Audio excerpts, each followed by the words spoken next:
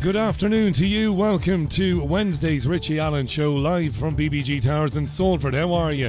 Are you well? You're good, good. I've got two very interesting guests lined up for you today. You'll want to hear from them. You'll also want to comment, so do that via richieallen.co.uk. It's Comment Live there. Ask not what the BBG can do for you, but what you can do for the BBG. And it's all kicking off today already, so it is. It's the Richie Allen Show, broadcasting live on richieallen.co.uk and multiple platforms around the world. And now, here's your host, Richie Allen. Sometimes you have to be quick, even more times when you've made an error. You're welcome to the program. I've already said that. Good to be with you good. Two very good guests coming up this hour. The legendary publisher of the Trends Journal, Gerald Celente, will be live on the line from Kingston, New York. Go to trendsjournal.com for more. Terrific publication. Can't wait to catch up with him. It's been a while. And then, a little bit later on, at the top of the second hour, we will be joined by Christy Grace. Now, Christy is an RNA, LNP and recombinant protein biotech specialist. A really interesting lady. Very nice lady too. Been speaking with her, chatting with her for the best part of a week. We're going to talk about COVID vaccine damage, not just mRNA, but the adenovirus vaccine damage. What's going on? And is there any truth that DNA has been found in Moderna and Pfizer COVID jabs? Christy Grace will tell us more in the second hour. I've already told you how to get in touch with me. It's richieallen.co.uk. That is the website, top of the menu bar. Comment live, get involved, have your say, or forever hold your peace. I tend to find that when I screw up, I didn't screw up really. It was minor compared to the screw-ups I've had over the years. My illustrious career, not. But I tend to get sharper as the afternoon wears on.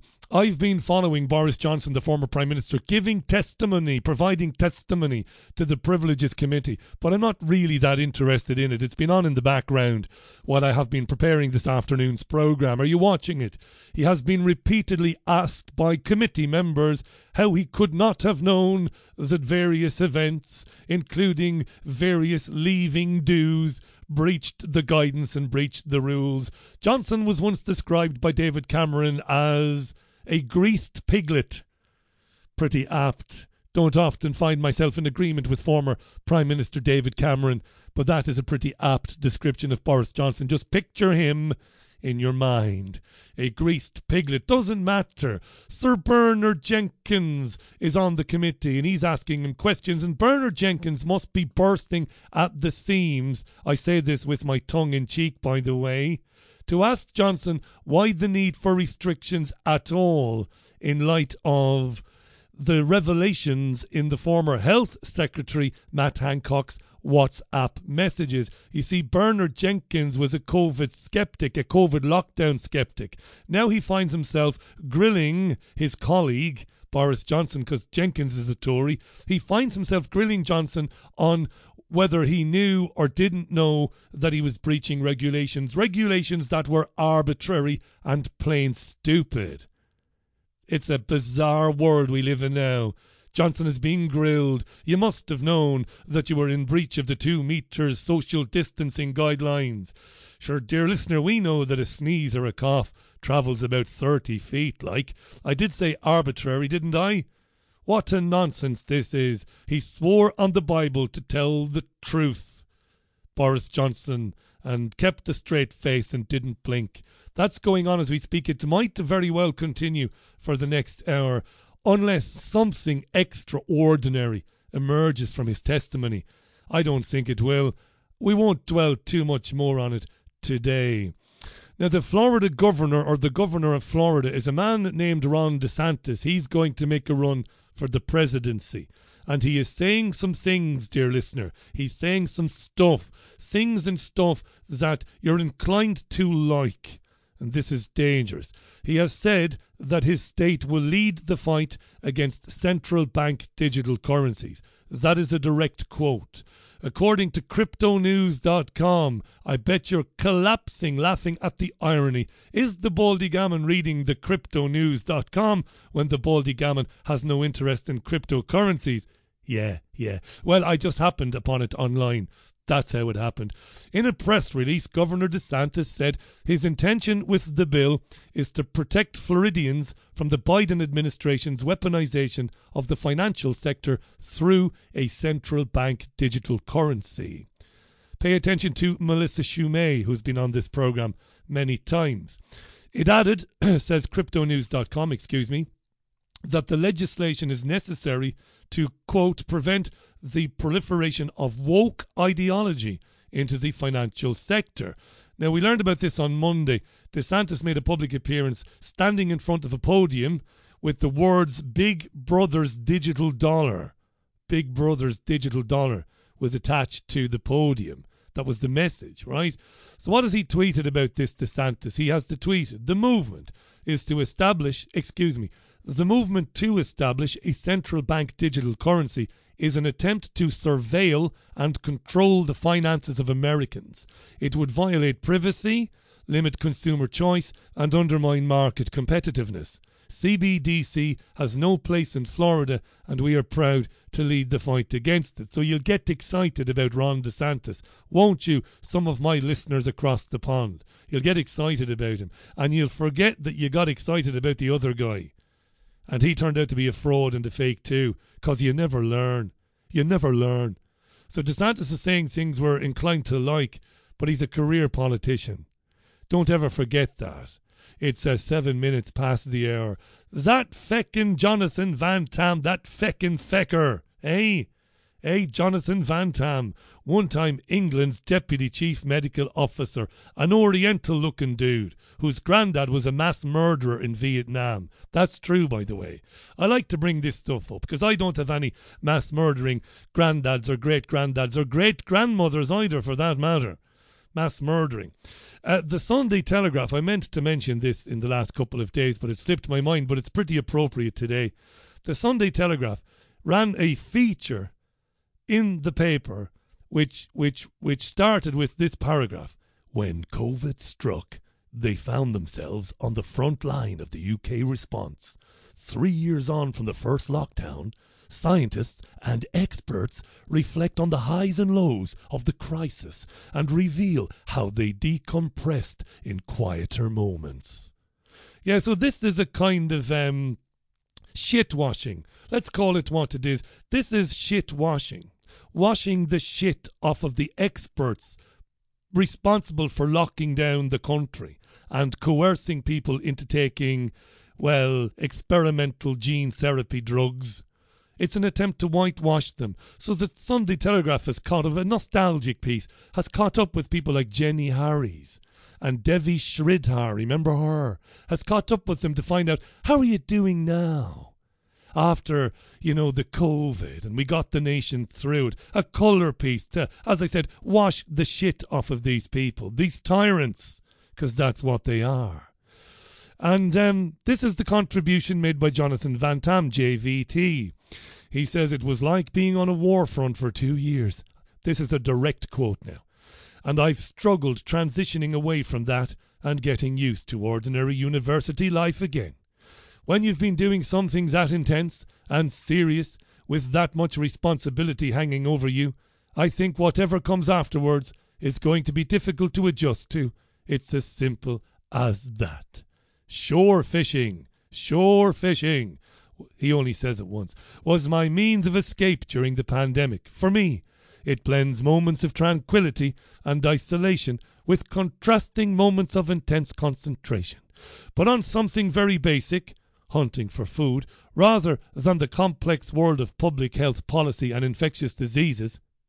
When it was safe and legal to do so, 24 hours out of the firing line on a North Norfolk beach was pure solace and recuperation, leaving me ready to go again. I swear to God, dear listener, and his son Jesus, That is word for word what Van Tam told the Telegraph. Shore fishing was my escape. Moments of tranquility and isolation, contrasting moments of intense concentration, basic hunting for food rather than the complex world of public health and infectious diseases. They asked him, what is it that you missed most during lockdown when you think back to March and April and May of 2020? And he said, watching Boston United on a Saturday afternoon. Remember Jonathan Van Tam and his football analogies? While I dial up the clip from my audio bank, let me try a memory exercise. Van Tam made some football analogies that were pathetic and condescending and patronising during the first lockdown. While I dialed the clip up, I swear to God I haven't listened to it even. I'm going to try to recall exactly what he said. I think what he said was this. He said, he was asked, where are we now? This was as they were manufacturing the vaccines. Where are we now? Jonathan Van Tam was asked, the Deputy Chief Medical Officer. And this is what he said, something like this.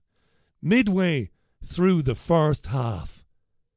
Let me give you a football analogy, he said to the waiting media. Do you want another one of my football analogies? JVT said. Midway through the first half, well, COVID-19 went 1-0 up, 1-0 up. Well, the flu broke from the halfway line and played a beautiful ball down the line to Chestikov. Now, Chestikov skipped past the fullback and floated an inch-perfect pass to the back post where COVID-19 met it perfectly and headed into the back of the net. Disaster. But then, said JVT, it's now, where are we now? Well, now it's the stroke of half-time. We've won a penalty. The penalty is the vaccines. And we can only score the penalty and make it 1-1 if everyone comes forward to take our toxic shit. Now, I've dialed up the clip. Let's see how accurate I am. I'm not joking, by the way. Let's have a listen. This was Van Tam, the footy analogy. If you want me to do a football analogy, then I have thought about this. Go on then. I would say that it's clear in the first half. The away team gave us an absolute battering, and what we've done now is it's the 70th minute. They got a goal, and in the 70th minute we've now got an equaliser. Okay, we've got to hold our nerve now. I couldn't have been more wrong. See if we can get another goal and nick it. But the key thing is not to lose it, not to throw it away at this point, because we've got a point on the board and we've got the draw. So from that perspective, what I'm saying is that we need more vaccines, but we also need people to realise that these are not an instant ticket out of anywhere. I was close enough. You'll give it to me, dear listener. You'll give it to me. Thank you. The time is 13 minutes past the hour. The Richie Allen Show, live from Salford. There's nothing in the world like it. Thanks for choosing it.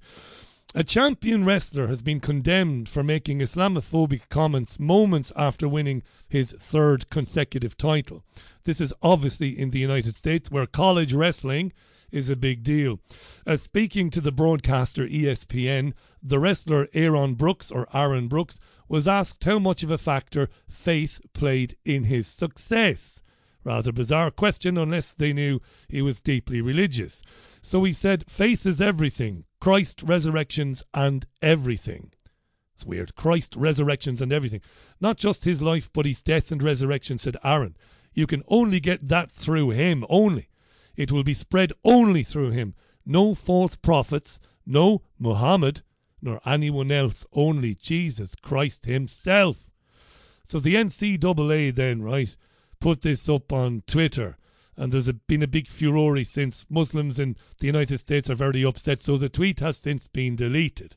And I've learned that the Muslims have decided to put forward a champion to fight for Muhammad's honour, to wrestle Aaron Brooks, to wrestle in the name of Muhammad, praise be his name. Apparently the Iron Sheikh is going to do it. He's going to come out of retirement. A Peers University talk. You know Baroness Fox, Claire Fox? She was one of Blair's girls, wasn't she? One of Tony Blair's women when Blair swept to power in 1997. Claire Fox was furious after she was disinvited by Royal Holloway University in London. Disinvited. She was invited to give a speech on, would you believe it, cancel culture. She was invited to give a speech on cancel culture, was Baroness Fox, but after pressure from the Students' Union, she was cancelled. Why was she cancelled? Well, she retweeted a Ricky Gervais joke. As luck would have it, I happen to have the Ricky Gervais joke right here. This does contain strong language. If you have children in the vicinity, I strongly recommend you give them a kick in the arse and send them outside the door. Ricky Gervais. So she was cancelled by Royal Holloway University for retweeting this. Oh, women. Not all women. I mean the old-fashioned ones. You know, the old-fashioned women. Oh, God. You know, the ones with wombs. Oh. Those fucking dinosaurs. No, I love the new women. I know the new women. They're great, aren't they? You know, the new ones we've been seeing lately. The ones with beards and cocks. They're as good as... The new women with beards and with bulges in their undercrackers. Right, so that's the gag that Claire Fox retweeted. Somebody found this out, and when she was due to go to Royal Holloway Uni to talk about cancel culture, she got cancelled. So she was speaking this morning to Times Radio about the experience of being cancelled from talking about cancel culture. It's also worth noting, I was never intending to go to Royal Holloway University and talk about trans issues. That wasn't what the talk was about. It was about the importance of debate, would you believe?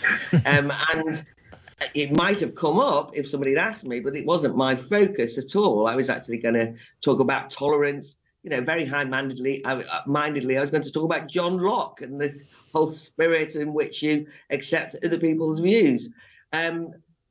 Even though if I had been going to talk about gender and sex and that controversy, I don't think somebody should have been cancelled for that, of course.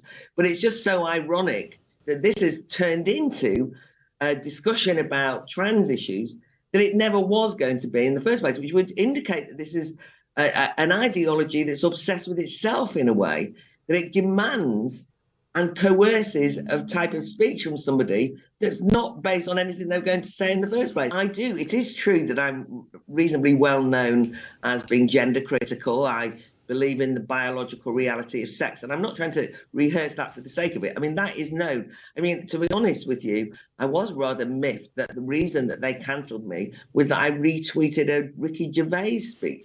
I mean, you do think, God, I'm a public figure, I speak a lot. You'd think they'd find something else that I said a bit more meaty to cancel me on. Yeah, they might have found something a bit more meaty to cancel me on than just that I'd retweeted a joke. More from her. But I want to stress, and this is genuinely important, the reason why this has come to light is because the students who had invited me, some of them were just so upset that they felt that all the work they'd done, I mean, you know, advertising it and going through all the bureaucratic nonsense to get me okayed as a speaker was completely wasted. It was the first event that they were having post-lockdown, you know, live event, and they were quite excited about it. And they just felt abandoned. And I think that the important thing here is not that I was cancelled, but that students who are sometimes caricatured and characterised as snowflakes, this was a group of students who wanted to have discussion, and they were denied doing it by the student union putting them under so much pressure. But also, very importantly, the university didn't intervene or step in to defend the debating society. Indeed, the principal of the university, if anything, said, oh, well, we've talked to the student union. You know, they went through the right procedures, nothing to see here. What's the problem? Yeah, I remember doing a postgraduate course in TV and radio at Salford and learning about BNP speakers coming to address, you know, certain meetings and whatnot. And nobody, it never occurred to anybody, that's the British National Party, by the way. And I'm not saying anything about any party. I'm just saying that's a controversial party, right? And nobody wanted them cancelled. Oh, no. The thing was, the people who disagreed with them, who see things differently than the BNP, they would turn up to have their say, but not to stop them, you see. Strange old times we live in. It's coming up for 20 minutes past the hour. Comments are coming in already. Thank you. Keep them coming in. Is there any developments? Has there been any developments in Boris Johnson's appearance before the Privileges Committee, where they are trying to determine if he deliberately and grievously misled Parliament for a misdemeanour? If he is found to have deliberately done this, he could lose his seat. He could be kicked out of Parliament. Charles Walker, a Tory MP, is questioning the former Prime Minister now. He's been shown photographs of himself at various gatherings during the course of the afternoon, various gatherings that took place during lockdowns, and Johnson's pretty bullish from what I could hear. You know, I was listening to it in the background. Has come across as pretty bullish. He knows, of course, he knows what most people don't know. It is a charade, a charade. But the public at large, dear listener, they keep missing the point. Here is Rianne. Rianne is a Welsh lady, and she got in touch with Oh yes, Channel 5, the Jeremy Vine show, at the moment being presented by Nick Ferrari. Did Rianne. They're missing the point of the public. Yes. And he's blaming his co-workers for his own lack of judgment. Yes. Also, during this time, I lost my 96-year-old dad. And when he was breaking the rules, I'll never forget his hand on the window when we were trying to communicate with him. I'll never forget him. That's terrible, that, isn't it? It is terrible. Having to try to communicate with your 96-year-old dad through a window. The average life expectancy in this country is about 81, 82. The old dad was 96 and they prevented him spending time with his daughter and he died alone. That is wretched. But it's no longer the point, or at least it shouldn't be the point for these people. The point should be, why were they not as scared of COVID-19 as they wanted us to be? I know I laboured this point yesterday, but it pisses me off. Is it narcissism? Is it me? Oh, look, I was injured, me. Yes, millions of people obeyed the rules. And funerals were affected as a result. Weddings, everything, yes. But when will you make the leap to away from, well, we obeyed the rules like good little bunnies while they didn't? Get away from that. Why did they not obey the rules that they set for the country? Rianne, is the question. Right, and maybe the answer is a bit uncomfortable for some of these people, because when they realised that they were had all along, and that COVID was a pretty mild thing that didn't warrant the bloody restrictions and the vaccines and everything else, when they realise that, well, then they've got to do something about it, don't they? Or maybe they don't. 22.5 minutes past the hour. The Richie Allen Show, live from Salford, BBG Towers here in the northwest of the UK. Always good to be with you. Do not forget, I will be joined by Christy Grace. You don't want to miss her. Really, really nice lady. Very clever as well. She is an RNA, LNP and recombinant protein biotech specialist. She's not part of a group, but she's working alongside vicariously, of course, because of all of the banning and the shadow banning and everything, a number of other experts and scientists who are looking into the harms caused by the COVID treatments, namely the jabs. We'll talk to Christy about that a bit later on. Coming up in a few moments, Gerald Celente, the legendary publisher of the Trends Journal and a friend of mine now. God, 12, 13 years now I've known Gerald. Can't wait to catch up with him this afternoon. What have I got for you? I've got Eliza Doolittle for you then. You can't go wrong with that. Stay tuned for Gerald Celente. Eliza Doolittle and Pack Up on the Richie Allen Show, 26.5 minutes past the hour. Let's do one or two of your comments before we welcome Gerald back to the programme. Let's do that. Hi to Elizabeth, who says, loves Gerald. I wonder what he thinks of the position of America with the combined decline of the economy, the drop in the dollar, orchestrated destruction of the supply chains and the changing hegemony. Does he think the Fed will do another quantitative easing to get past the next election cycle? We might ask him that. That might very well come up. On the wrestler, Aaron Banks, James says he's only speaking the truth. He is trying to help people. Really, James? 1.5 billion people at least around the world would disagree agree with you there. William says there is a fine line between fishing and just standing on the bank like a dickhead. That's a quote from Stephen Wright, the comedian. Hi to Faisal. Craig says, I cannot help but wonder why more of the masses do not join the dots. A war on COVID is a war on the microorganisms of our planet, a war on viruses. And for some years, humans, despite also being a natural part of this world, have been likened to viruses. That's right. It's right, the now deceased Duke of Edinburgh. He didn't say humans are a virus, did he? He said that we're a cancer or a plague. Something along those lines. Hi to Jonathan Stone. And hi to Andy Dunbar. Andy, I got your email this morning. I was absolutely delighted to hear from you. I will be in touch later on or tomorrow. Thanks for sending it. We'll certainly have a chat on the programme. Without a doubt, Andy. I met Andy at Salford Uni. Well, Andy was at Salford Uni and he was doing his final year and he asked me to help him with a project and I did that. Really lovely guy. The only problem with him is he's a Liverpool fan. But we all have our crosses to bear. Paul says, Richie, given what we know about David Cameron and what he did with that pig's head during his Bullingdon Club days, does this mean that his comments about Boris are a sign of his sexual attraction to him? Well, you'd have to ask David Cameron that, wouldn't you, I suppose.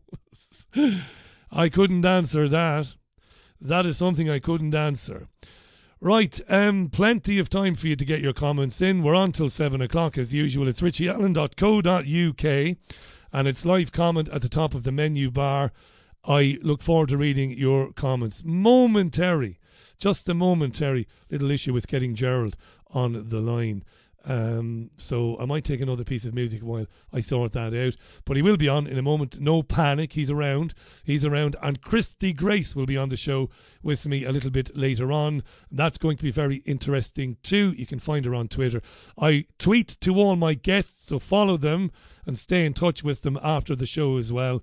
29 and a half minutes past the hour. While I sort this very small problem out, here's The Bride of Satan. Yeah, just to keep us honest, you know. It's Madonna and Cherish back in a few minutes.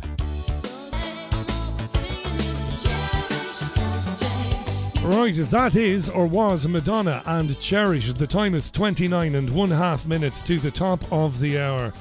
It's been a while, but this gentleman has been gracing our programmes for over 10 years now. I wish, although he has millions of followers around the world, I wish more had paid attention to him and to the Trends Journal in the years leading up to 2020. He is the publisher of the legendary Trends Journal. It comes out weekly. Go to trendsjournal.com if you want to know what's happening and what's very likely to happen in your world in the next few weeks, few months and few years. You've got to check it out. Live from Kingston, the one and only Mr. Gerald Celente. Gerald, welcome back. How are you? I'm all right. How are you, Richie? Thank you so much for the kind introduction. I'm a clown. I was trying to call a Gerald Celente account that's a private account belong to you. So I'm just an idiot. I should have rung you a minute ago. Of course, you're on a different account. Anyway, the listeners don't need to know any of that. You're very welcome. Love having you. It goes crazy when you come on, the comments coming through the website and what not. Brilliant journals, always. Last couple of weeks. Let's talk about the crash. Do you know I get the messages coming into the show? The most common message coming into this show is, Richie, what am I going to do? I've got a couple of grand in the bank. What's going to happen? Should I be worried about Credit Suisse? Should I be worried about what's happening in America? Will there be contagion? Of course, you're covering this in the journal. What say you, my friend? We are on the precipice, as I've been warning now, the worst socioeconomic and geopolitical crisis in modern history. Let's take a look on the financial end for a second. Let's go back to ancient history. We'll call it 2019, the year before the COVID war began. The world was on the precipice of recession. Germany, the largest economy in Europe, fractions of a decimal point away from recession. Things were going down. You go to New York, east side, west side, all around the town for rent, for lease, for lease, for rent. Things were going down big. What people forget, and that's what trend forecasting is. Trend forecasting is an understanding of where we are and how we got here to see where we're going. So you go back to the panic of 2008 because it resembles what's going on now. And what did they do? Hey, I'm Jamie Dimon. I'm some arrogant, stupid little freak. I need money. My bank is going bust, along with Wells Fargo, Citi, and all of the others. Bail us out. We're too big to fail. You, Richie Allen, you, everybody out there, you're just pieces of crap. We're too big to fail. We're better than you. Okay. The Federal Reserve dumped in $29 trillion. $29 trillion from 2007 to 2010 to bail out the banksters. That's right. Oh, don't believe me. Go to Levy Institute at Bard College. That's their number. So what they did, they bailed out. Oh, now let's make up some more crap. Here, swallow this crap. We're going to call it quantitative easing. Oh, quantitative easing? Yeah, we're going to buy up all those corporate bond shit and all the other crap, and we're just going to keep buying them up and keep those interest rates low so that we could artificially prop up the economy. And they did that since 2008. And then the COVID war begins. We're fighting the COVID war. We're fighting the COVID war. Oh, no, that's not, again, not my language. That little piece of scum crap, arrogant little bastard that I'd love to take out because of the misery that he's created. In a country near you, you got that Boris Johnson. Oh, yeah, they're bringing him up. Oh, Boris, how come you had those parties when everybody else was not allowed to see each other? Well, hey, don't you know who I am? I'm the greatest looking goddamn freak that you could imagine. So we're going to lock everybody down. We're going to have the COVID war. They all called it a war. They pumped in trillions of dollars to artificially prop up the economy, and they brought interest rates down to zero and negative. So they artificially propped up this economy with all of this cheap money, backed by nothing and printed on nothing. Now let's go to what happened.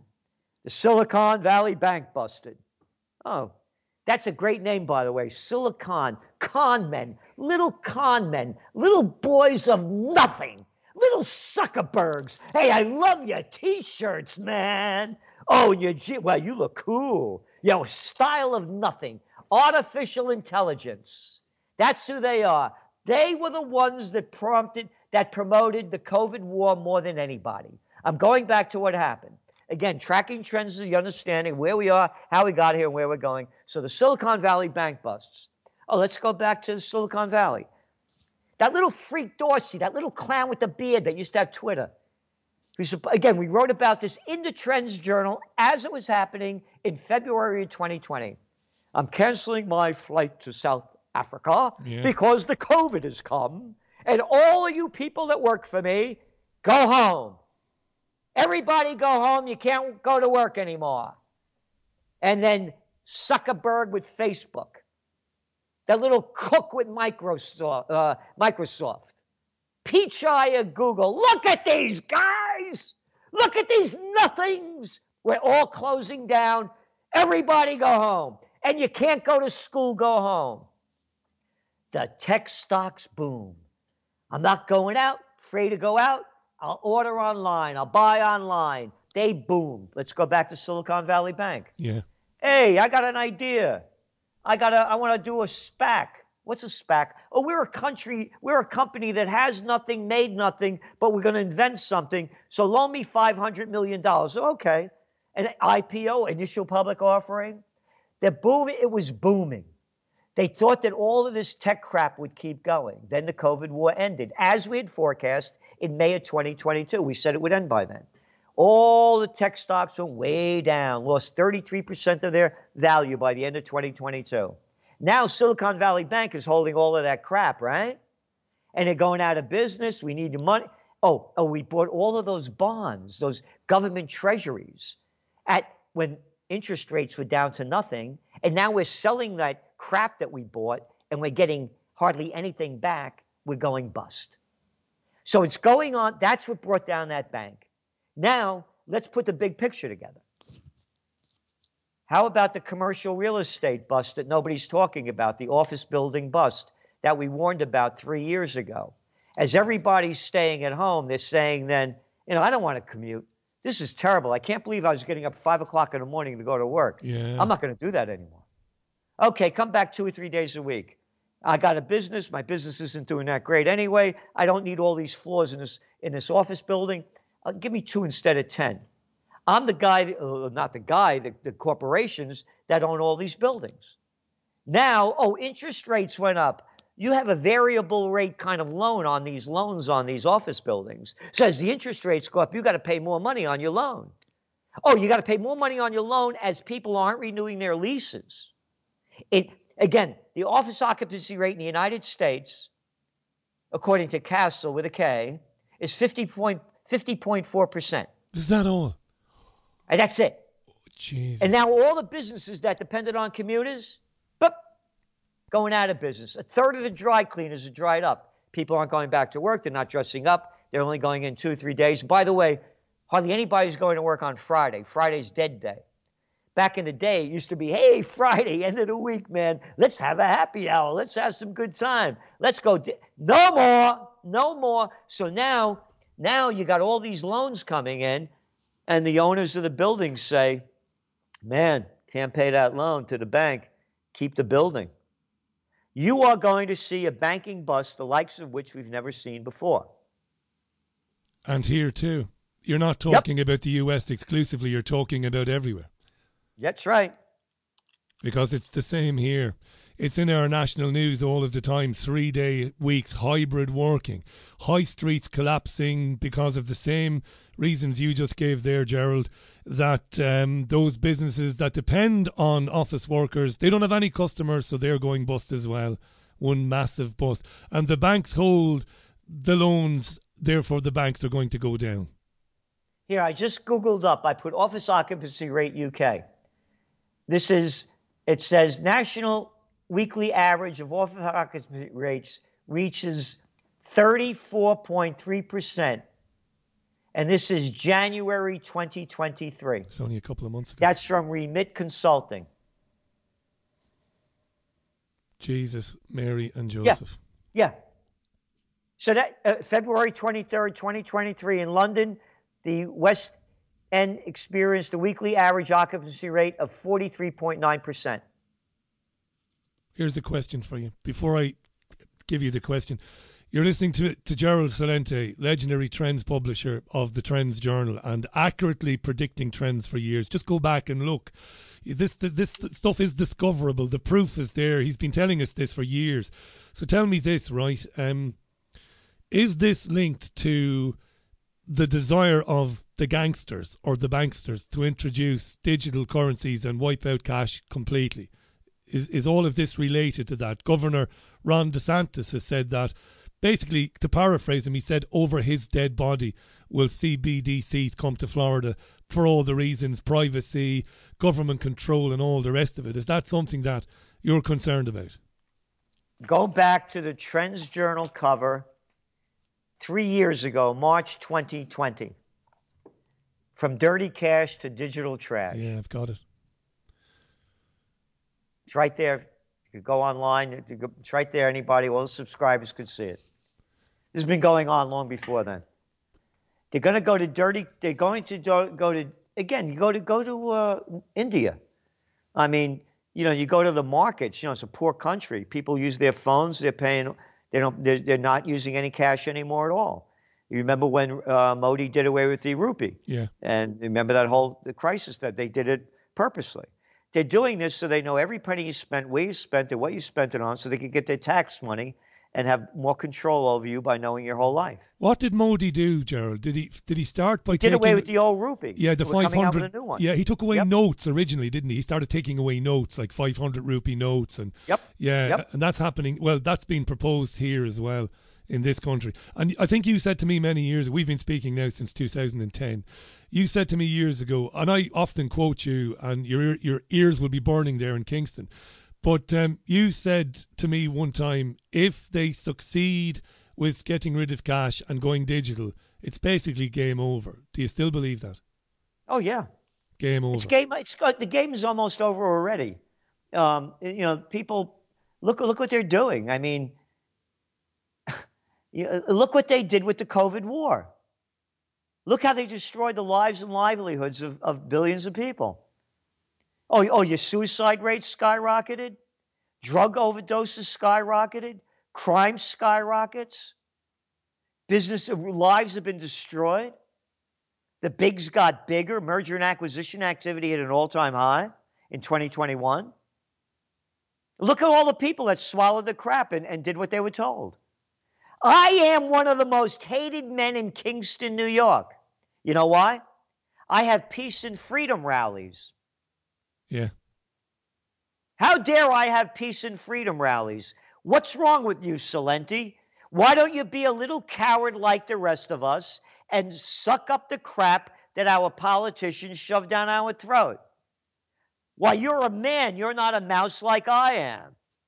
We hate men. We're just mice. Latest edition of the Journal. Your artist is brilliant, by the way. We've said this Isn't many he? a time. Unbelievable. Devolution of humanity. But you're a man of deep and devout faith. You've often mentioned on the show to me over the years the Prince of Peace. You're a warrior for the Prince of Peace. I have to believe that you believe that as bad as things might get in the short term, these nutcases are not going to succeed with their plans for humanity. Am I categorizing it right? Is that how you feel? We will eventually win. No, it could be all over. We could be annihilated in nuclear war. Let's talk about the Prince of Peace for a bit. What is it? April 9th is Easter Sunday, not too far away, right? Yeah. What happened 3 days before? It wasn't Good Friday. It wasn't a great Friday. Before they put him up on the cross.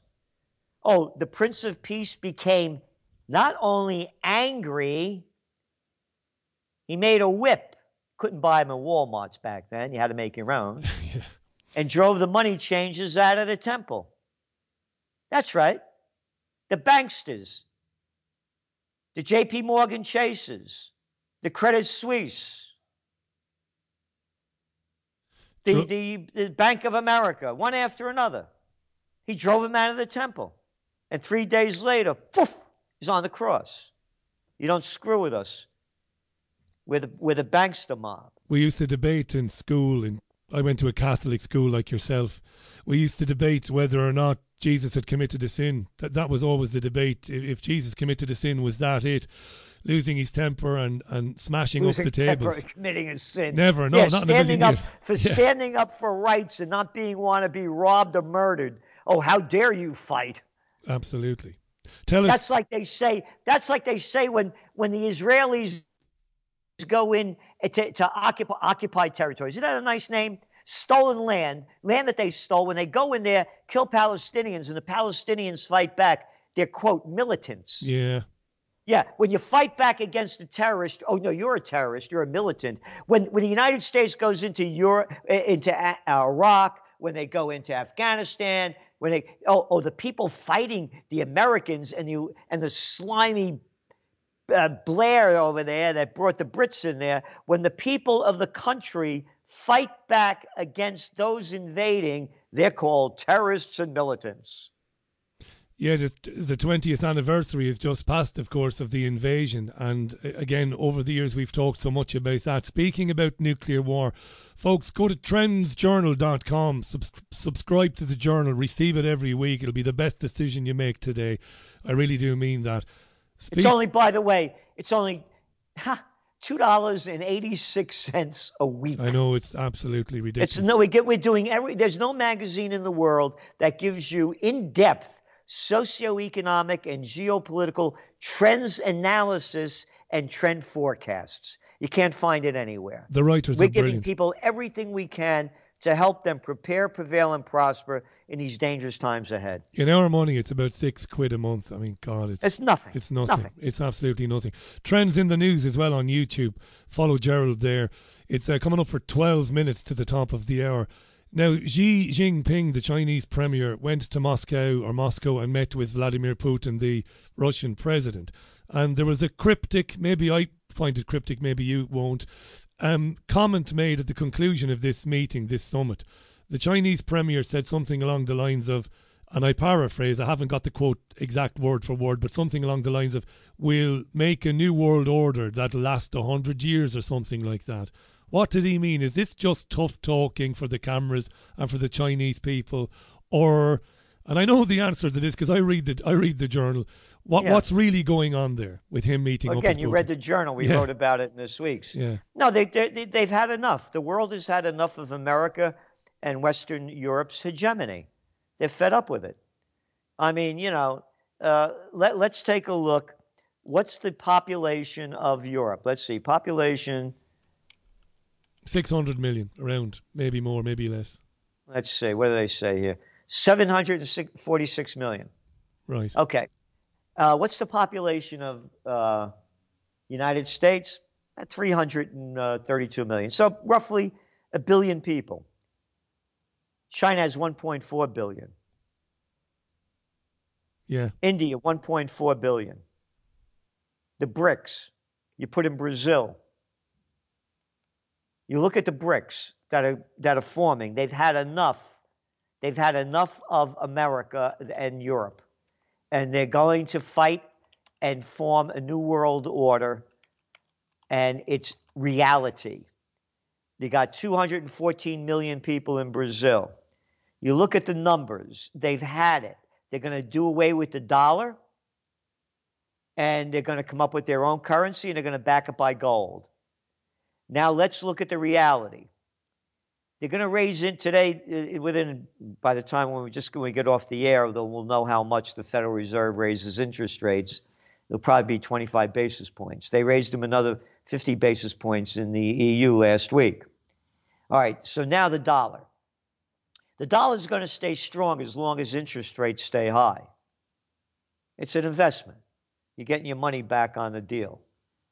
When they start lowering interest rates, the dollar is going to collapse. We have $31.7 trillion in debt. The interest rates go higher, you got to pay more on that debt. When they start lowering interest rates, the dollar is going to decline rapidly, and you're going to see more and more trading they even may come up with a brick currency. But right now, the Chinese and the Russians, they're trading in yuan and rubles. It's going to be one country after another. We don't want the dollar anymore. We don't want the euro. We've had enough. So what she is saying is 100%. They've had enough. They've had enough of the military hegemony, and they've had enough of the financial hegemony. Tell me this. You might not want to answer this. If you were a young man in Europe, or anywhere really, by young now I mean 19, 20, maybe you've just left college, maybe you're just about to go into uni, and then you'll be leaving uni in 3 years. Let's say you're 23. At this moment in time, would you consider trying to move to a BRICS country to work and to live there? If I was a young person again, what I would do is I would travel all over the world. Travel all over the world and learn a trade. Definitely learn a trade. Regardless of what you ever do and moving forward, learn a trade and see the world. Have a good time. When I was a young guy, like 18, 19 years old, I'm having dinner with my father, may he rest in peace, and he's sitting at the head of the table. I'm sitting to his left. He looks at me, he says, son, they say youth is wasted on the young. He took a couple more bites and he looked at me, he said, they were talking about you. You don't know anything when you're that age. You're just growing up. I didn't start growing up until I was around 32. That's when I quit my job when I used to work as a government affairs specialist, killing environmental legislation at the height of the environmental movement in Washington, D.C. Yeah, about 28 as a kid, you start getting rid of your teens, So you're still young. So, and the whole message is that you can't stop learning. I read 6-7 hours a day, and you got to keep learning and you can't stop. But if I was a young person, There are two kinds of people. People that leave home and people that stay home. See what's going on around the world. And then you'll find a place where you want to be. It may be back home, but it may be somewhere else. I love But that. travel the world.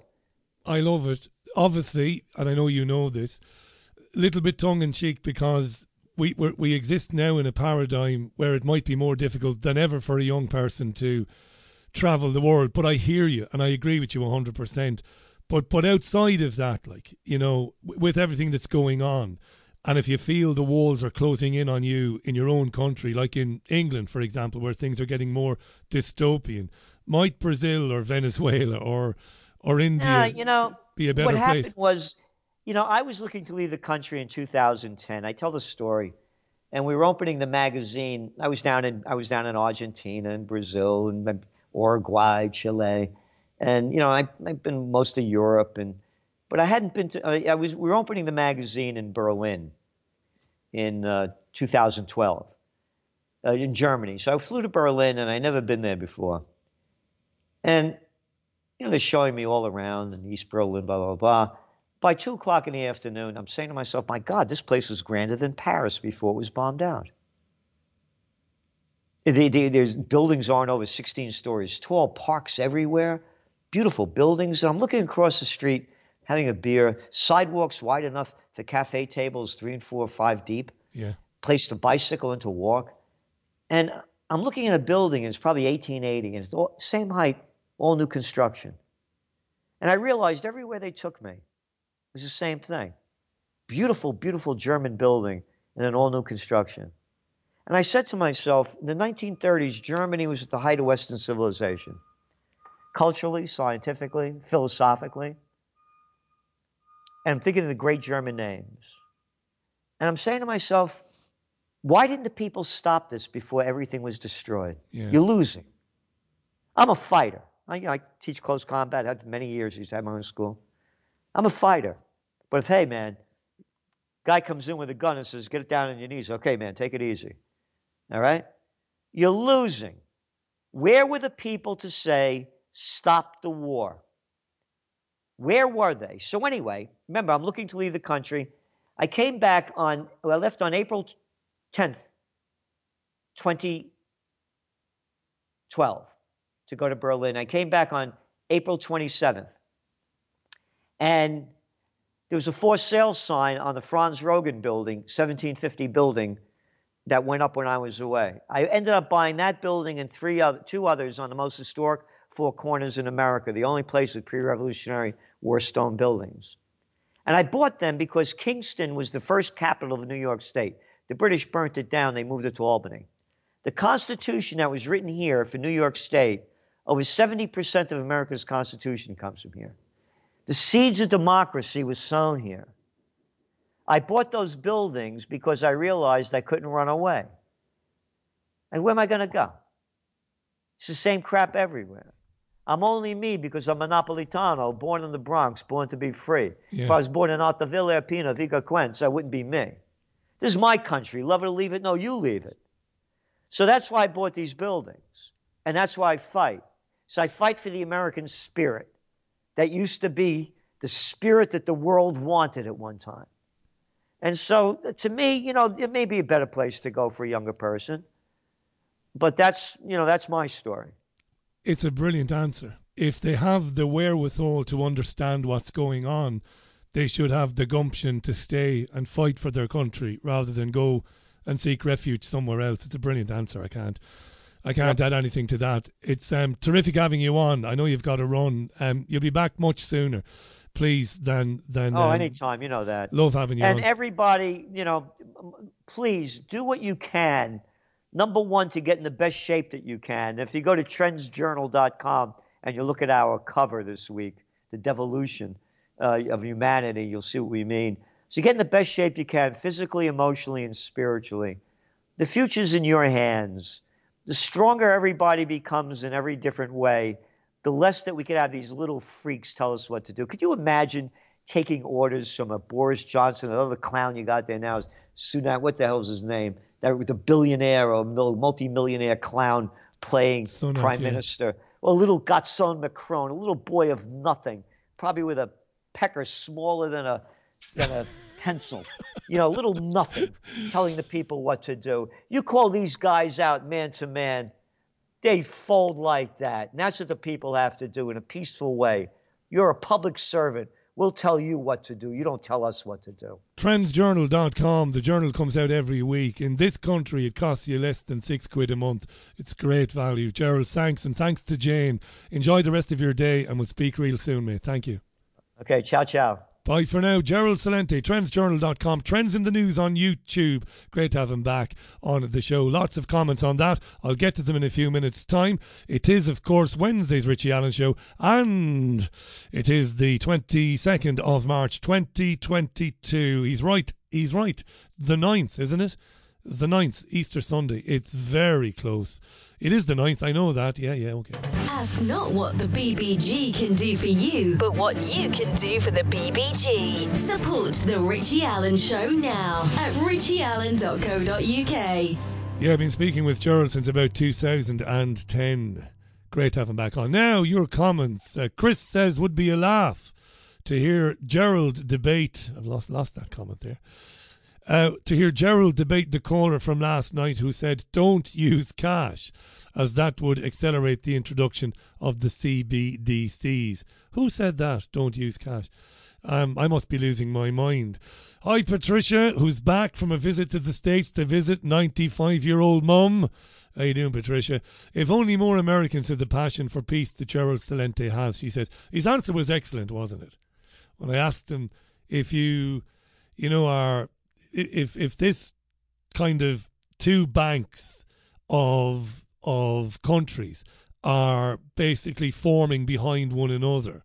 So you've got the United States and you've got the UK and you've got France and Canada and Israel, obviously, and Germany. Then on the other side you have the BRICS nations, right? Brazil, India, etc., and Russia and China. And if you think Xi Jinping is right, if you believe this, by the way, I'm not saying I do, you know how I feel about these things. I believe they're all controlled by the same hidden hand, and I could be wrong. But if you believe that there will be a shift in the power balance in the world, wouldn't you be better off to go and live in one of these countries? And his answer was excellent. Well, if don't flee tyranny in your own country, stay and fight it and defeat it and make your own country a better place. Essentially, very good. David says there are many abandoned villages in Italy. I wonder if Gerald has traced his family back to the old country to reclaim his pile. That's an interesting one. Craig says it's easy to manipulate the masses into war. All a dominant personality needs to do is exploit some form of grievance and provide some legal system to support it. The masses are, in effect, just as gullible now as they were during the medieval crusades. Thank you for that, Craig. Isabel says, asking if one believes that in the end will succeed is like asking if Neo will ever win against the machines. Like in The Matrix, we're repeating the same scenarios again and again and again. We've been here before, Neo is told. At the end, he himself knows he has failed. Yeah, and at the end of the Matrix trilogy, the final Matrix, the Matrix Revolutions, I think Matrix 3, I know there has been a recent film, but the original trilogy, he eventually has to make a deal with the machines, doesn't he? Whereby the machines leave the human beings alone. And the humans in Zion accept the existence of the machines. Yeah, interesting. David Ella, E-I-L-E means other. Other David says, where was the coverage of the fact that our government here in the UK is to supply the rapidly failing Ukraine army with depleted uranium shells? The very same shells that poisoned the soil of Iraq and Serbia for decades. This criminal move represents a lethal escalation. Russia will be obliged to respond. It's madness, says David. Thank you. And Dory says, I'm coming around to Richie's thinking on Putin. Vladimir Putin. I saw some documents that indicate that BRICS, is just a step in the plan. First, we'll have New World Order 4.0, the multipolar world, then regionalism, which we are seeing already, with non-elected bodies of governance, and maybe another 100 years down the line, full-on global governance. Thank you so much for that, Dory. Jonathan says, I think Gerald is right about digital currency. if they do away with cash, they will be able to control every aspect of our lives. You can do nothing without the ability to purchase.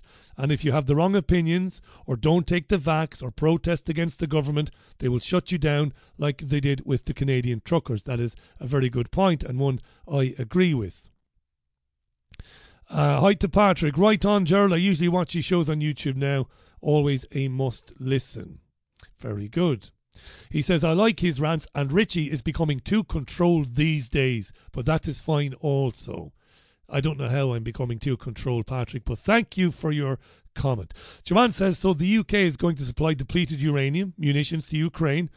Do our dear leaders know that it causes cancers and horrific birth defects and will poison some of the most fertile land on earth for generations? This is truly sick, says Joanne. Thank you, Joanne. Time for another tune. On the other side of this, I will be joined by none other than Christy Grace. You do not want to miss her. It's your Richie Allen Show. And here's The Boss from the Rising album, 2002. Playing this for my friend in Connemara, where apparently the weather has been inclement. It's been inclement on the west of Ireland. This is Waiting on a Sunny Day from Springsteen on the Richie Allen Show. Wednesday's the Richie Allen Show. Bruce Springsteen, Waiting on a Sunny Day, the Rising album 2002. Yeah, it'll wind up some will be wound up, but I don't mind. It doesn't matter. I obviously where I walk, where I live, where I walk my dogs, our dogs, I will bump into people who will have had COVID jabs or a COVID jab. And as time has gone on, I've become, I suppose, much better known around the area. And people will come to me and ask me about the jabs, even people who wouldn't have a lot of time for the programme or programmes like this, and they will say, why am I worried about the jabs? And I will explain what I have heard and what I have read from various doctors and scientists and biochemists who have been banned. And they will say, have you any proof, Richie? And I will say, look, take a listen to these people and make your own mind up then. I'm not a doctor, I'm not a scientist, but I didn't have a jab and I do believe the jabs are causing harm. Now, my guest this hour is a really interesting lady. She's one of several people that for some considerable time now have been blogging and writing about their discoveries around the jabs, the mRNA jabs and the adenovirus jab, the AstraZeneca jab. What are the jabs doing to people? And how exactly? Funnily enough, that is a question I am asked from time to time. How, Richie? Richie, you think these jabs are causing harm. How are they causing harm to people? Well, Christy Grace is an RNA, LNP and recombinant protein biotech specialist. And I came across Christy on social media, very impressed with her and the tweets she was putting out there, her own qualifications and her blog, which is on Substack. Let's welcome her to the programme. Christy, how are you? Welcome. I'm really well. Can you hear me okay? Oh, you sound like you're in the next room. It sounds absolutely gorgeous. You're very welcome and thanks for doing it. I know you're busy. You're up to your eyes there. That's another new colloquialism for you there in the States. You're up to your eyes. That means you're very busy. Because you have a lot of friends over here. You've done podcasts over here. And you've picked up a bit of jargon, haven't you? Bits of jargon here and there. Like it's total nutters what is going on with the jabs. Yes. Complete bats. It's bat, yeah. There's another way of saying that, but it's kind of rude. But yeah, you've got it. You've got it. You can say it. I don't mind. Well, yeah, it's bat shit crazy. But that's bat shit. It's fucking crazy. It's there you go. Now, if you see Christy, by the way, on Twitter, you'll think butter wouldn't melt in her mouth when you see her profile photograph. So you'll be shocked. Listen, when you're a biotech specialist, you're an expert in this field. When did you start looking at the content of these jabs when they announced the rollout, Christy? Is that where it began for you, looking into what these things are they necessary, and what are the potential pitfalls? Take us back. Thanks so much for having me on. I'm honored, and thanks to your audience. Thank you. I just want to start off by saying I'm going to try to not talk about the science as much as I'm going to try to help people understand by bringing things down to street level so you don't feel like your eyes are glazing over or your brain is melting, because it's really hard to listen to scientists when all they talk about is high science jargon, and it doesn't help. No. So, I started about 5 years ago. I went to school initially to be a pharmacist, even though I didn't become a pharmacist. And I started about 5 years ago as a project manager and designer of what are called recombinant proteins. That would include like monoclonal antibodies, working with RNA and lipid nanoparticle. And I worked with top researchers. If you have seen a breakthrough in the news of a new like biotech or medical discovery, the first company, Aldevron, that I worked for here in the United States has most likely had a hand in it. And I can't mention specific companies due to confidentiality agreements, but I have designed these things start to finish. And I worked about 18 hours a day, Monday through Friday, and then also on the weekends before I went into business for myself, because we had so much work. So, I would see what would happen start to finish. And the projects that I had worked on have primarily been to help children and adults with genetic disease and cancer where they are suffering. And that is their plan A, is suffering. And RNA, and with the use of the lipid nanoparticle to try to do, gene therapy, or maybe with monoclonal antibodies, is something that has high risk.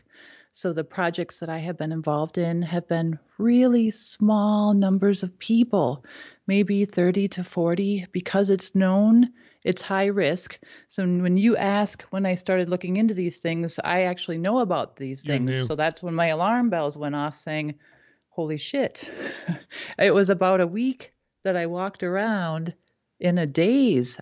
I'm not kidding. I was in complete shock, and it felt like my brain had cracked in half when someone said, these are RNA based. And I said, excuse me?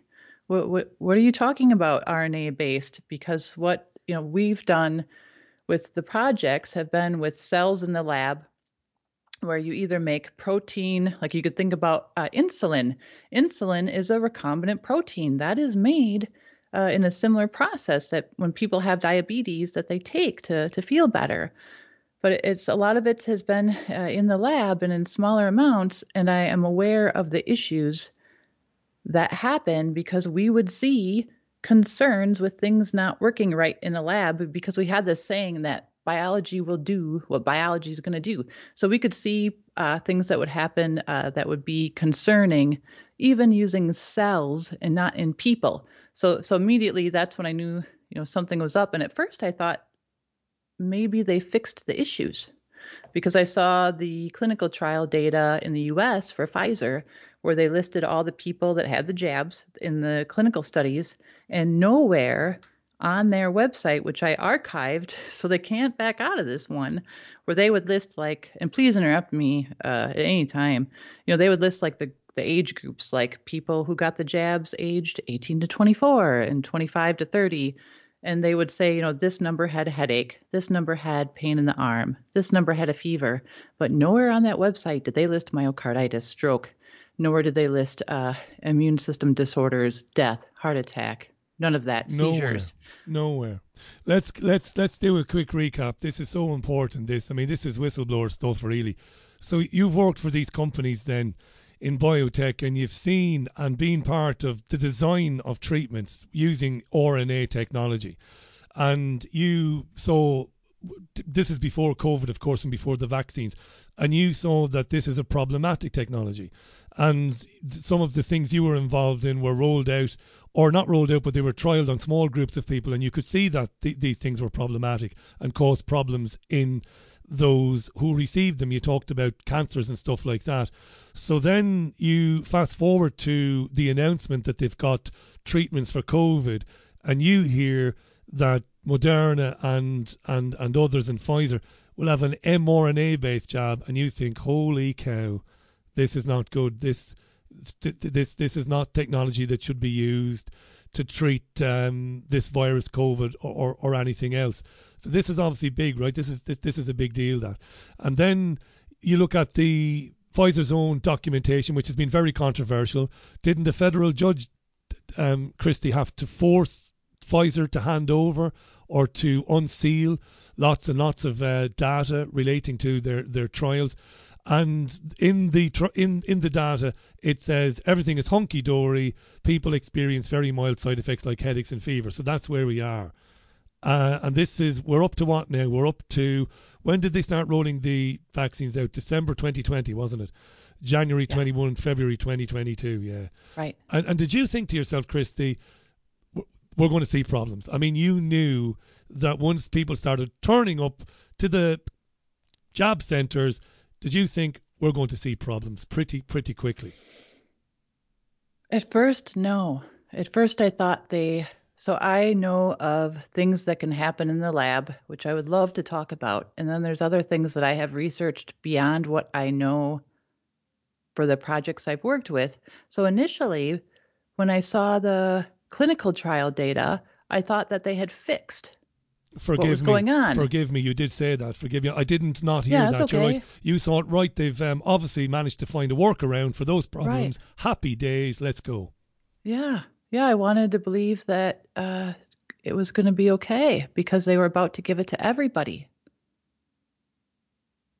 And then they began to give it to people.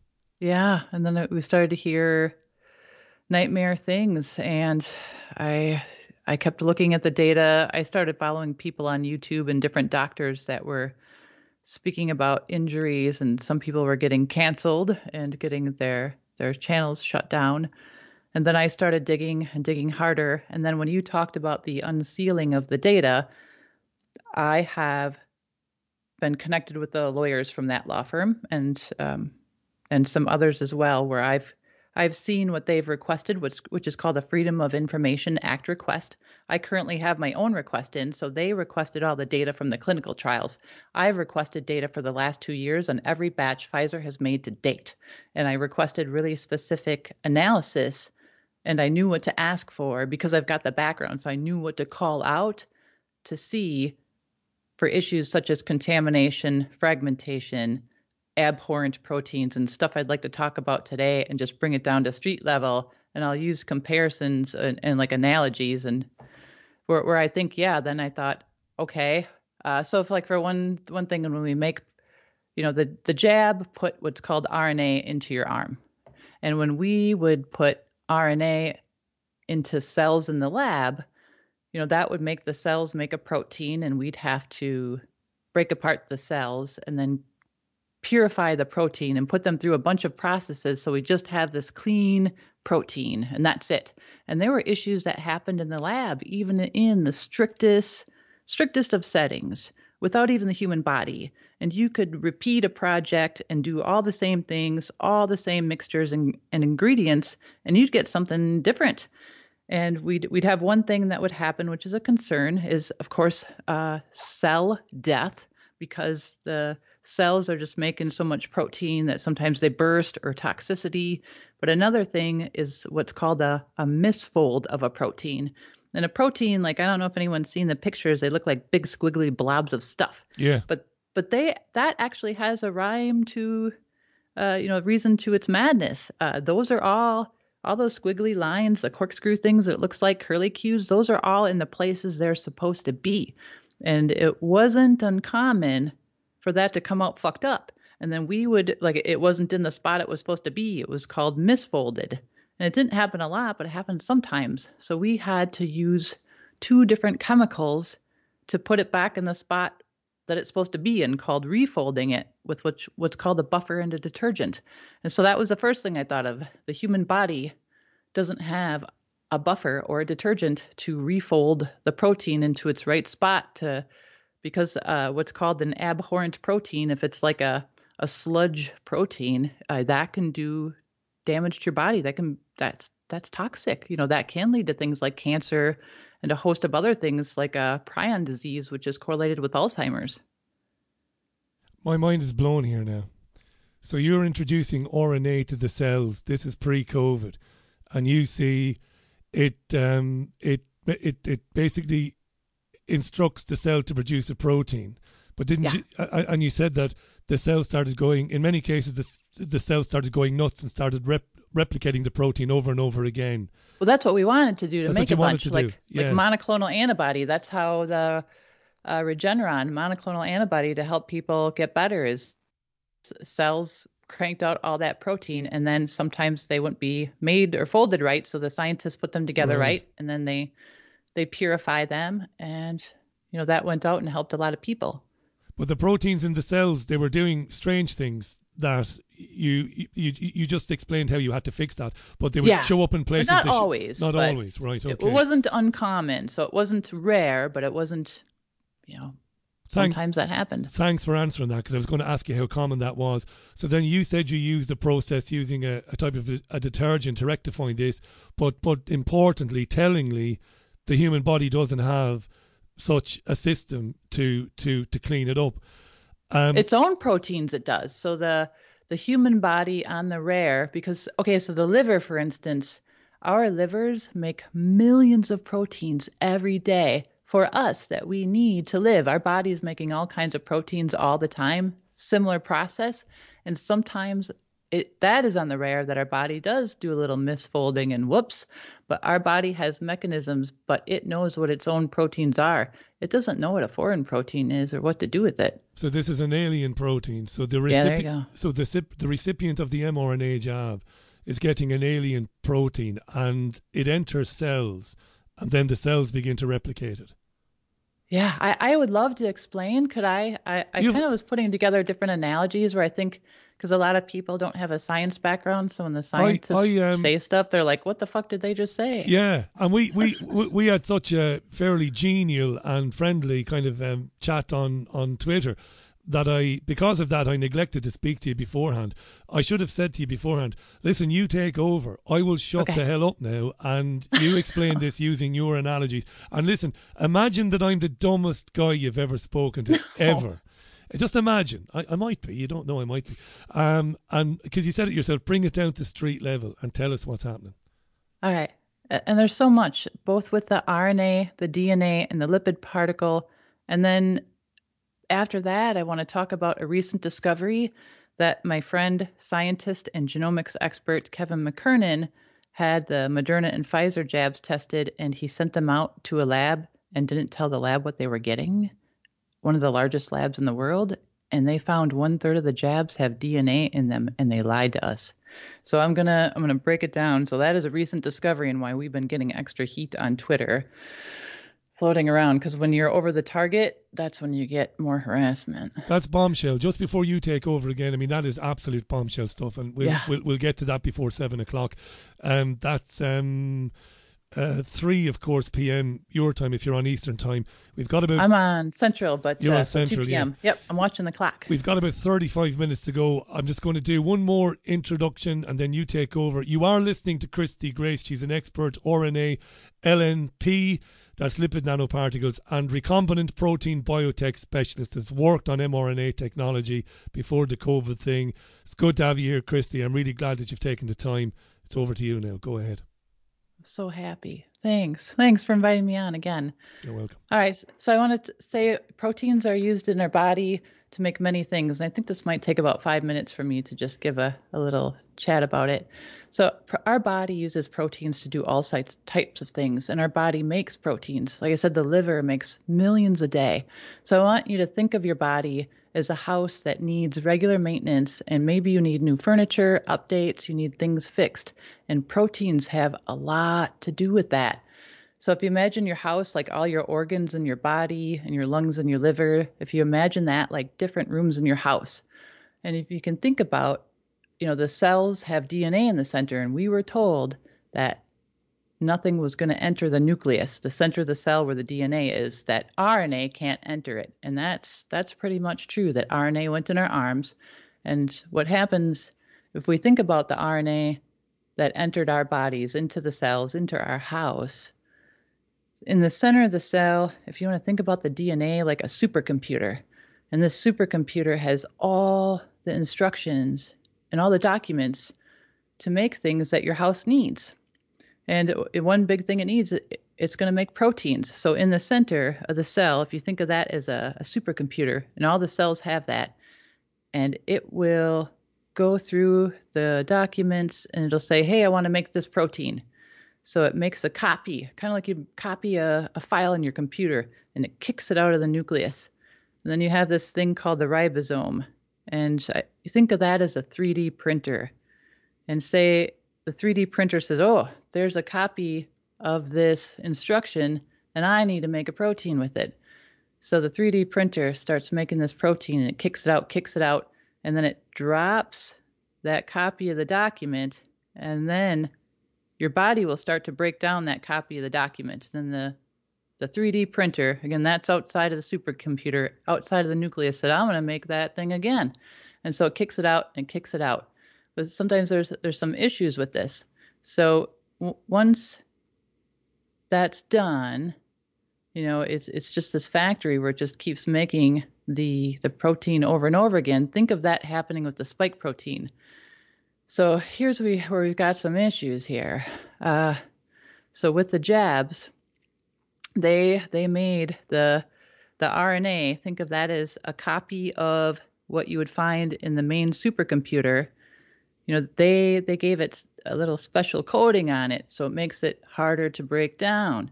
And then they also did the thing with the lipid nanoparticle, which I'd love to explain how that's physically set up.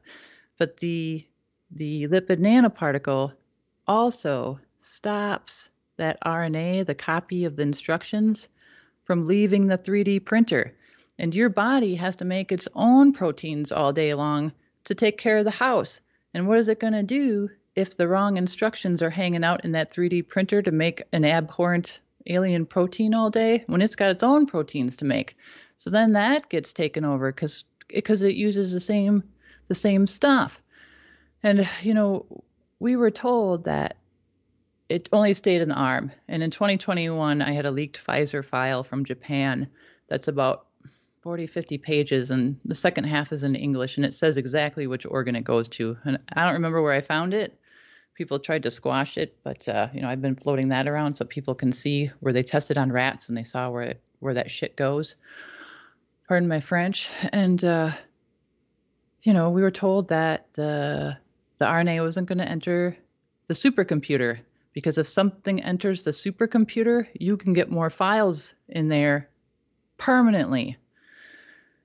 And so here's the issue. So we've got sometimes because it's a foreign document that entered the body, that 3D printer says, I really don't know what that is, and it doesn't always make the protein it was supposed to make, meaning the spike protein and that RNA jab.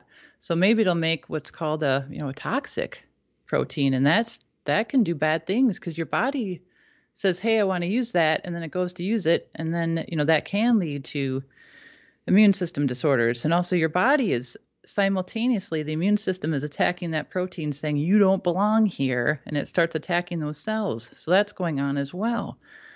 But a really big thing is that the lipid nanoparticle and the RNA, the lipid nanoparticle does a bunch of bad things, and people talk about the PEG. I don't want to bounce around here, but the pegylated is actually the worst or the least part of it. If you think of the nanoparticle like an orange or a piece of fruit, it looks like a sphere, and it's got 4 different parts. On the outside of the rind of the fruit, that's where you'll find what's called the pegylated and this helper lipid, and that actually helps keep it from breaking down when it's frozen. But multiple scientists, including Dr. Koh, who are far more experts than I am, just did research studies and printed in 2023 that it is breaking down when it's frozen and stuff is moving around and changing in these lipid nanoparticles. And then on the inside of it, if you think of an orange and like the fleshy part that you would eat, I like to think like that is where the cholesterol is, because cholesterol's in there. And then there's these things called positively charged lipids. And then in the very center is your RNA, and that has a negative charge. And positive and negatives attract, kind of like if you take magnets and one end is positive and one end is negative, and 2 ends like that are positive won't stick together, they push away. But a positive and negative will smack right up against one another. So in that whole circular thing that you'd think of like an orange, you've got the positive lipids smacked up against that RNA that's negative. And when it's frozen, multiple scientists found that it's breaking down, and the PEG is actually supposed to stop it from doing that, and it's not. But not with everybody. So when it goes into the human body, it's supposed to be neutral. The positive and negative are supposed to balance each other out. But unfortunately, we found out that it's got a bit of a negative charge on it sometimes. And if it has the negative charge on this lipid nanoparticle, instead of going to just your liver, it's going to go into what's called your vascular system, your arteries, your heart, and that can cause damage. That's where we're having, we see myocarditis, blood clots. It can go to the brain. The lipids can also clump together. If you think about, they are a fat, like they're just like a fat. And if you poured olive oil into water, it'll all gather together because it likes to stick to one another. Same thing as with these lipids. It only takes, I think it's 4 micrometer of size of these lipids to gather together where that could cause an aneurysm. So when we've seen people died suddenly within 15 minutes after getting the jab, if there wasn't a metal in there and their body wasn't having an immune system reaction, and there wasn't, a clot, the only other option you've got is a bunch of those lipids that just clumped up together. But then we're also finding, this is really interesting. There were a bunch of embalmers and I think funeral directors, and you had one in the UK that had his life threatened. I forget his name. I found a study from 2020. It was an Italian study by this guy by the name of Fazzuli et al. They did a study looking at negative charges, not positive, but negative on lipids.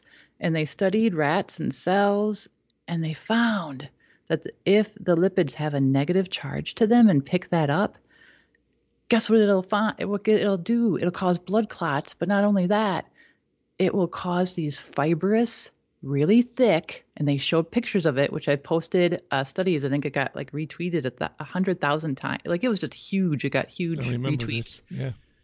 And it showed pictures proving that these guys aren't crazy. That's actually happening. And it's actually making the body produce a clot over 1,000 times the speed that it normally would. And that's why it gets really thick and dense. And when people have, these spindly clots, like people say, like their lungs are just full of these blood clots, that they can't take care of them as easily at the hospital because the drugs that we would use, like I don't know if the names are different there in the UK, like warfarin or apixaban, to break up clots, the blood thinning stuff.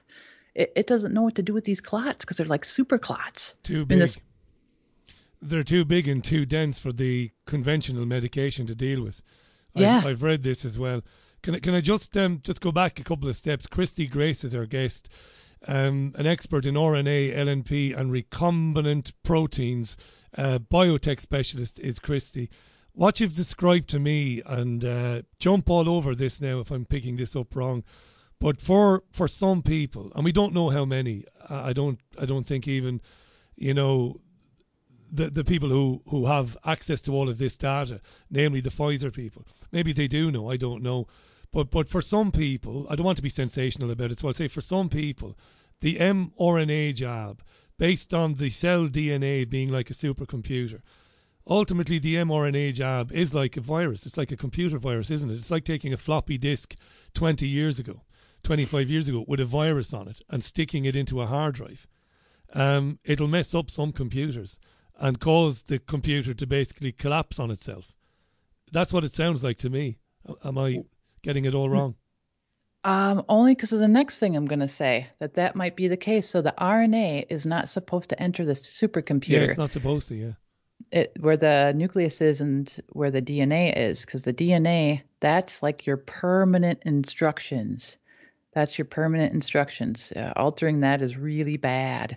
And the RNA, that's like the stuff that the DNA kicks out. DNA makes RNA, and then RNA makes the protein. So in the supercomputer, the DNA is in the nucleus, and it's pretty secure in there and protected. It kicks out the RNA instructions, and then that 3D printer outside of the nucleus says, okay, I'm going to make a protein with this.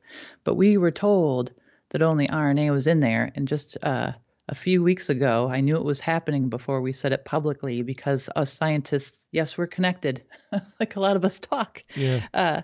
Kevin McKernan, MIT, developed the solid sequencer, genomics expert. He's in Massachusetts and owns his own company.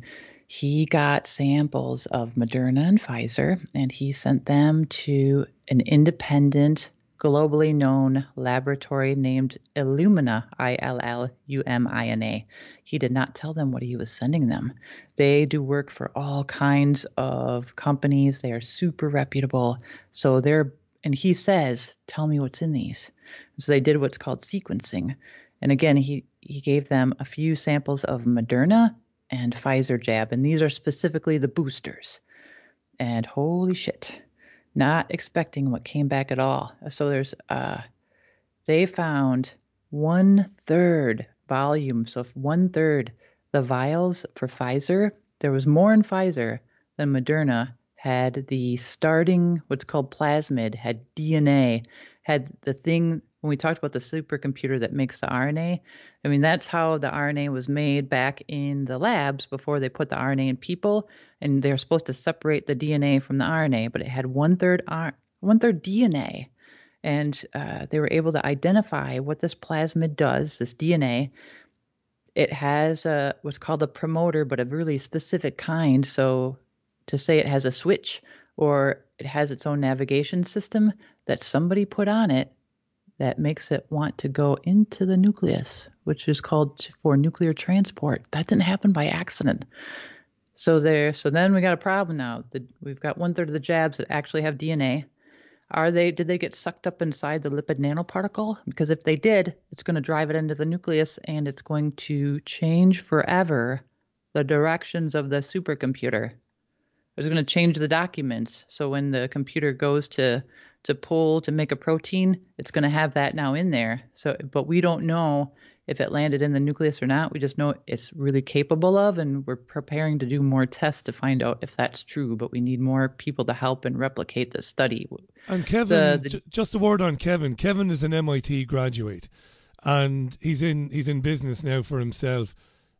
There's nothing for him to gain in putting out bad data in the public domain. There's nothing in it for him. There's not notoriety, there's not fame, there's not money. There's just potential ruin. I want to make that point. You know, there's no gain for the gentleman to put this stuff out there.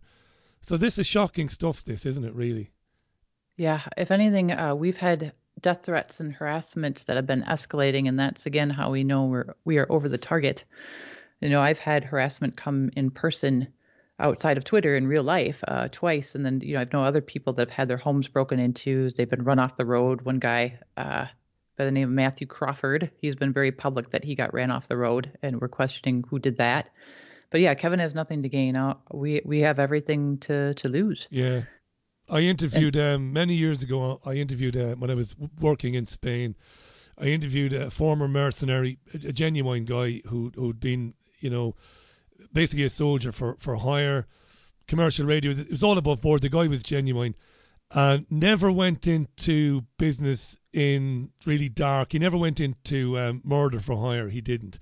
But a lot of guys that he would have known in various conflicts in the 70s when they were mercenaries for hire, a lot of guys went into contract killing, and he said to me more than 90% of their work, I'm not saying this to scare you now at all, but I just want to kind of endorse what you're saying, was at the behest of big pharmaceutical companies. It was tech and pharmaceutical companies that were hiring former military guys to go and scare people and worse. So yeah, I totally believe you. I mean, this is as serious as it gets. We know now that these companies know that their vaccines are hurting people. We know the media is never going to investigate it, is never going to report on it, apart from little bits here and there, GB News in the UK, and you've got Tucker on Fox in America, but not a lot. So they'll do anything, I suppose, to keep this stuff secret. And just to reiterate, Christy, before you take over again, you're listening to Christy Grace, RNA, LNP and recombinant protein expert through her biotech work. She's qualified, knows her business. talking about what RNA jabs can do to people, and she's explained very eloquently and in a way that we can understand how they can potentially cause harm for people. And she's dropped this big bombshell on us that her friend Kevin McKernan has run tests on the Pfizer and Moderna jabs and found that they do contain DNA. And they screamed, didn't they, Christy, from the rooftops? From day one they screamed, these are RNA jabs, these are not DNA jabs. They won't touch the nucleus, they won't interfere with the body's, instructions, they won't interfere at all with your own biosystem. Don't worry about that. And now it seems there is evidence that, in fact, they do exactly that. Yeah, exactly. Yeah. I just wanted to say, when you talked about the hitman, I'm not suicidal. I have no intention of harming myself. I have no thoughts of hurting myself or others or the elderly, children, or the disabled. And I am very happy, even though I have a friend who's in the hospital right now, who's kind of known in certain circles. I am living a good life and want to live a long life. So if anything happens to me, assume nefarious action. Well, please God, we'll never have that conversation on this show. Please God, we'll never have to talk about that on this show or anything else. And what could that do? Because when I did high school biology. I wasn't very good, right? English and history were my things. So DNA then, it's the instructions, isn't it? It's you said it yourself. It's how I'm bald, how I have brown eyes, how I have a hairy chest, but very little hair on my hands, thank God. That's what it is. And this is the level of interference we're talking about.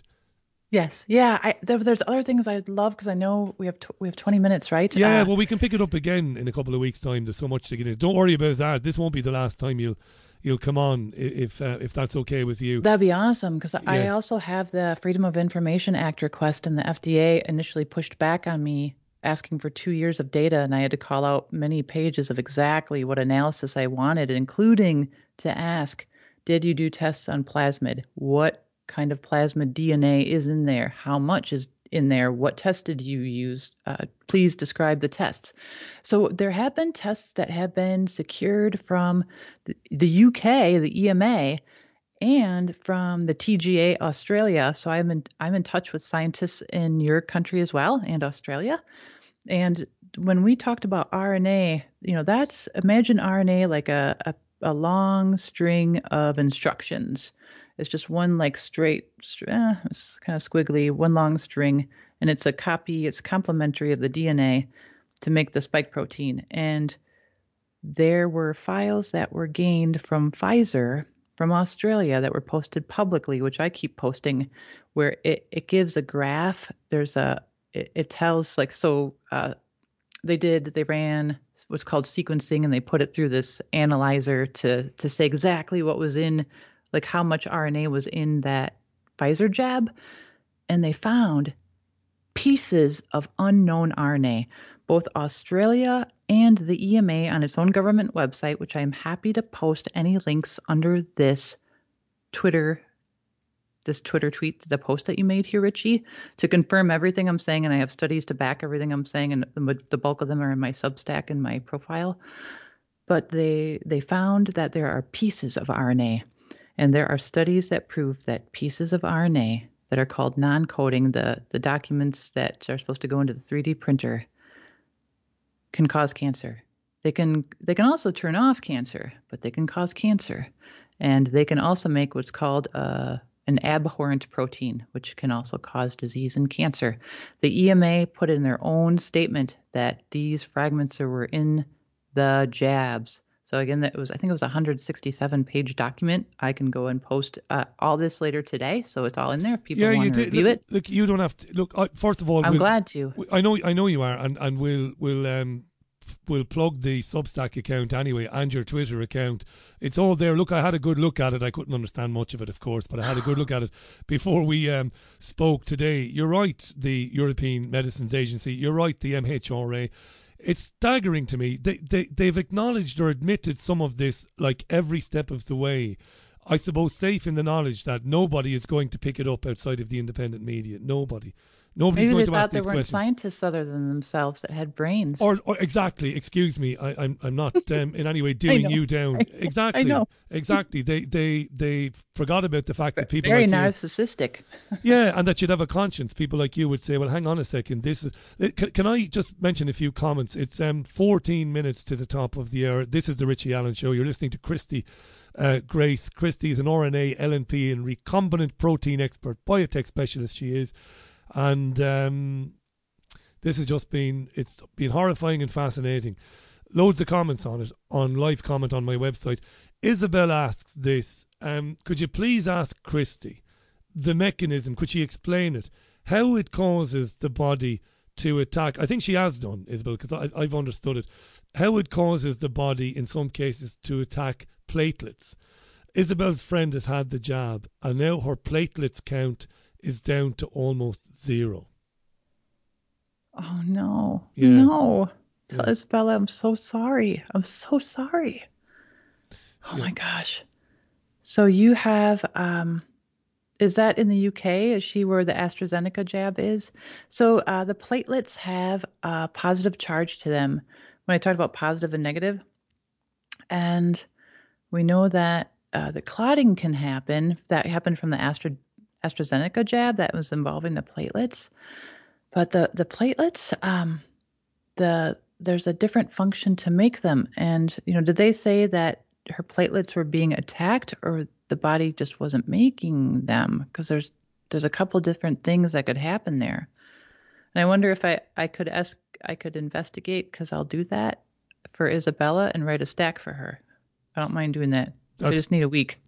That's brilliant. Yeah. So I could explain it longer than more time than here, because there's so we know that we know that lipids are fats, and there's 4 different kinds, and we know that the body, when I talked about proteins, lipids can actually turn on pathways in the body. So the negatively charged lipid, when I talked about that causing clots, it actually activates this pathway. And I don't want to blast brains out of the water here, but it's almost like flipping a switch for a certain road and a certain car to go down a road and do certain things. And we know for sure that the lipids are turning on the switch that's called the EPCR pathway. And that is making the body take the platelets and just clump them up and clot them really fast and really hard to make those thick clots. So I would think, and I'm not a medical doctor, but when I talk about processes, because I talk to them too, because they have patients that they want me to try to help, which I've been trying to give info to. If it attacked the platelets, there's some pathway or switch that it's attacking, or what happened was the immune system has been triggered in a way to make it attack that, and the lipid they found is going into and impacting what's called the toll-like receptors, TLR2, 4, and they have all these different numbers, and it's part of the immune system. The antibodies aren't the only part of the immune system. It's so complex, Isabella. It's so complex, and your listeners, that they fucked up putting this into people, thinking that it wasn't going to impact stuff. So I would think that either her immune system is attacking that, or I don't know if the doctor diagnosed if it was a cancer or the immune system attacking it, where the lipid. Yeah, she might come back and let us know. I just want to pick you up on something you said there before. Tell her to message me on Twitter. Please. On Twitter, yeah. Christy, I can't respond to everything. No, of course not. No, it's _ Heart of Grace _ Simple as that. _ Heart of Grace _ But if you look for Christy Laura Grace, you will find Christy immediately if you're on Twitter. Just put that into a search engine. You said they fucked up, right? Or they didn't know. This is the $64 million question. I've got a very strong opinion. I've been doing these types of programs for a long time now. I'm very cynical. I believe there's an agenda at play, and I have sympathy with those who think that this was deliberate. But do you leave some room, and it sounds like you might be, and fair play to you if you are, that this is a gigantic cock-up and followed by a cover-up? Or is there something more sinister? Like a listener said to me, Christy has described what sounds like a bioweapon. So is it like a big mistake, idiots, or or is it something more sinister? I think it's a combination of, I'm happy to answer that. I think it's a combination of there were bad actors, there were people who were oblivious, and there were people who took advantage of the situation. So we know, I found, and other people did as well, that in the United States with the NIH and Anthony Fauci, in the year 2019, in the summer, in August of 2019, before that, there was a committee called the RAC, R-A-C, that's Recombinant Genetic Products Advisory Committee on Biosafety and Protecting People from Harm when it comes to genetic products and pharmaceuticals. In 2019, right before 2020, Anthony Fauci made a decision with his team to eliminate the RAC Biosafety Committee on Genetic Recombinant Products and absorb it into the NIH, saying, we'll take it from here. And then the NIH partnered with Moderna. As far as these jabs, I think it's a combination of, I think there are people involved that wanted to do good. I also think there have been bad actors, and then there have been people that have been taking advantage of the situation. That's a fair answer. And those who have taken advantage of it, is it possible that those are people who do want to do harm to people? Yeah, I know other people have talked about China, and we talked about how, they didn't want to kill. They just did they want to just maim? Like we know, so I also have the 175 unredacted full, all the emails between Fauci. I have all of those emails. Those were released in November, I think, I had access like 3 months before they said, breaking news, Fauci said the lab leak was, it was bullshit, or it was happening. They were covering it up. So, wow, what was that question again? Sorry, I got ahead of myself there. No, when you said, you did answer it. That in some cases it is people looking to do harm to people. I mean, I think there's opportunists. I think there were people that, I think Fauci did it for money. I don't know that he did it to harm people. I do know that the plasmid, so I think some people just want money and they don't care what happens to other people. I think, we know that the DNA is capable of making 300 copies of itself.